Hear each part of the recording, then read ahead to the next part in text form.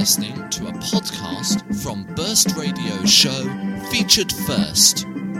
Catch the live show every Wednesday at 3, online at burstradio.org.uk and on air on 1134 medium wave in North Bristol.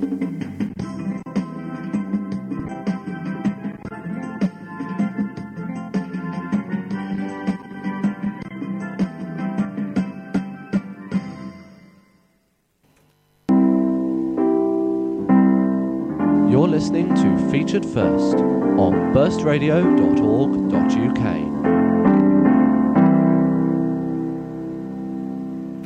And right now here on Featured First, it's time to delve into one of the projects that one of the many varied union societies here at Bristol University are doing. This is a project done by a group called Medicine. And basically, all I can do is suggest that you listen carefully to this, and the name might ring a bell. You might possibly have seen the title of this somewhere in your department today. It's called Health and Humanity. I'm talking to Charlie, who is the editor of a new magazine that's based in Bristol. Charlie, welcome to the show. Thank you. Let's just get started with it then. This magazine, Health and Humanity, it's called. Could you just give me a brief idea of what it is? Okay. Well, the magazine focuses on global and local health issues that affect people both in the UK and abroad. Okay. And this magazine, this is the first issue of it? That's right. And it's the first time we've done it, new to 2007, just in time before Christmas. Mm-hmm. And no doubt a very hard-working team behind all of that. It's quite large for a first issue, it has to be said. This issue in particular, what sorts of items have you got in it? You say it's about health issues. What specifically can we look forward to? Okay, well, on the local front, we've got a good article about a story about a Bristol student who was suffering with cystic fibrosis who received an organ donor transplant. And that links in with one of the projects that the charity I work for publicises, which is the University of Bristol Organ Donation Scheme. And then we go right on to global issues such as an HIV and AIDS education programme in Kenya and a child support project in South Africa. Mm-hmm. And these articles, are they all written by students at Bristol? The majority are Bristol students. We do have one from a doctor who works in Bath, and one from another university. Mm-hmm. And this is obviously Bristol-centred, but is the plan for it to just be distributed in Bristol? For the first issue, we're aiming at our Bristol student base, though we do have links with a national organisation called Medicine, of which we're a part and we're representing. And so in the future there may be scope to work on a national level as well as a local level in Bristol. Okay. Now you say it's being distributed to Bristol students to start with.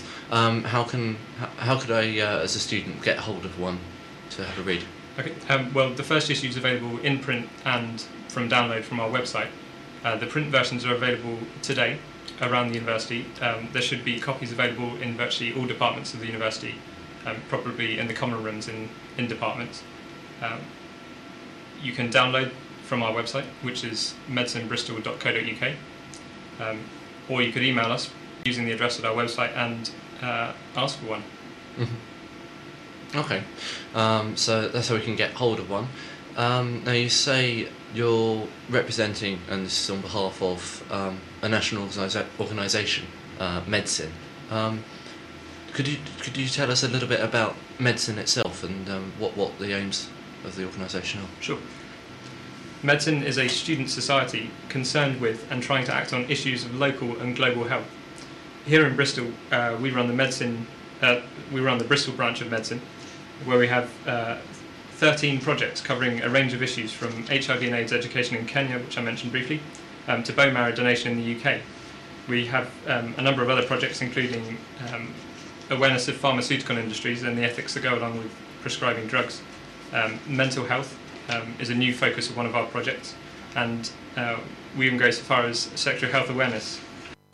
We're part of a national organisation, and medicine, as well as being in a number of universities around the UK, has a national committee that organise some of our campaigns and projects on a national level, as well as helping to coordinate things at a local level. The National Medicine Organisation is also part of an international organisation where projects of a similar nature in other countries work together to achieve similar aims to what we're trying to do here. Mm-hmm. And this is obviously a very medicine-based organisation. Are most of the Bristol medicine members actual medical students? That's right. It has been in the past, and presently the majority of our members are medical students. Now, that's not because we don't want students from all backgrounds. It's more because of the sort of natural history of how you get involved in medical charity projects. I'm proud to say that for this magazine project we've had a large input from other students, especially from the English department. They've been very useful in helping us with editing, sub-editing, because medics are notoriously bad at spelling and grammar and other issues like that. And in the future we want to welcome students from all backgrounds. It's just a case of sort of how, not the fact that we don't want to. Mm-hmm. Okay.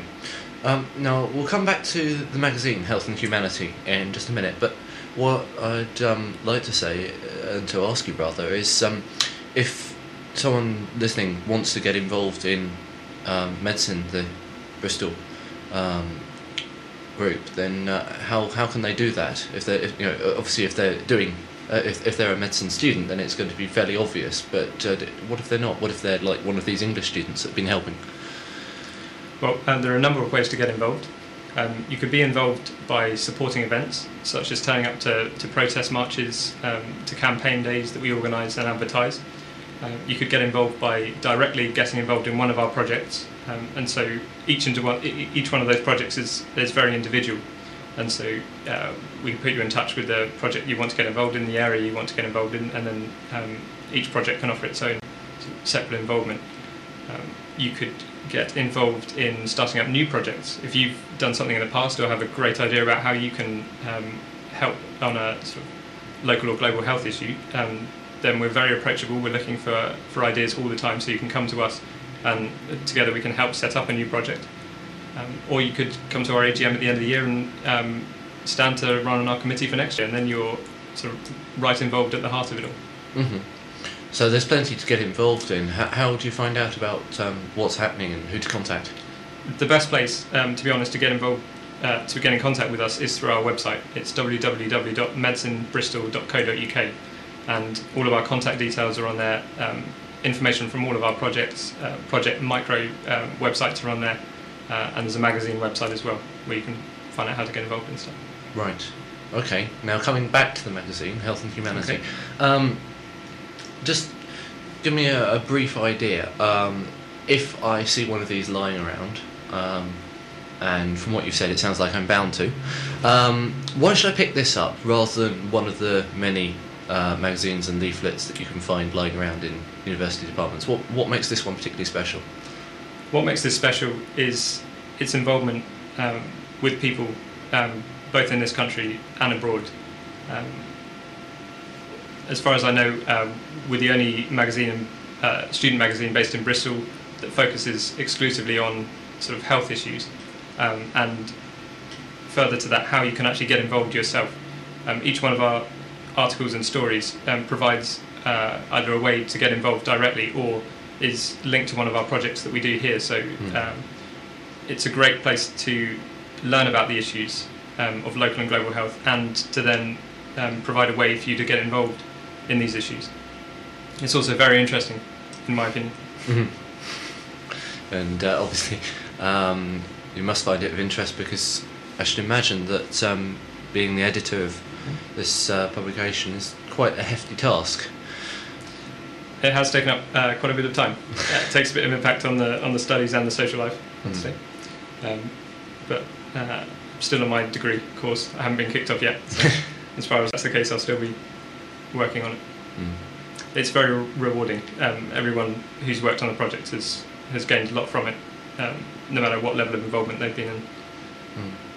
Okay, well, it's good to hear about students producing something of such high quality and about such important issues.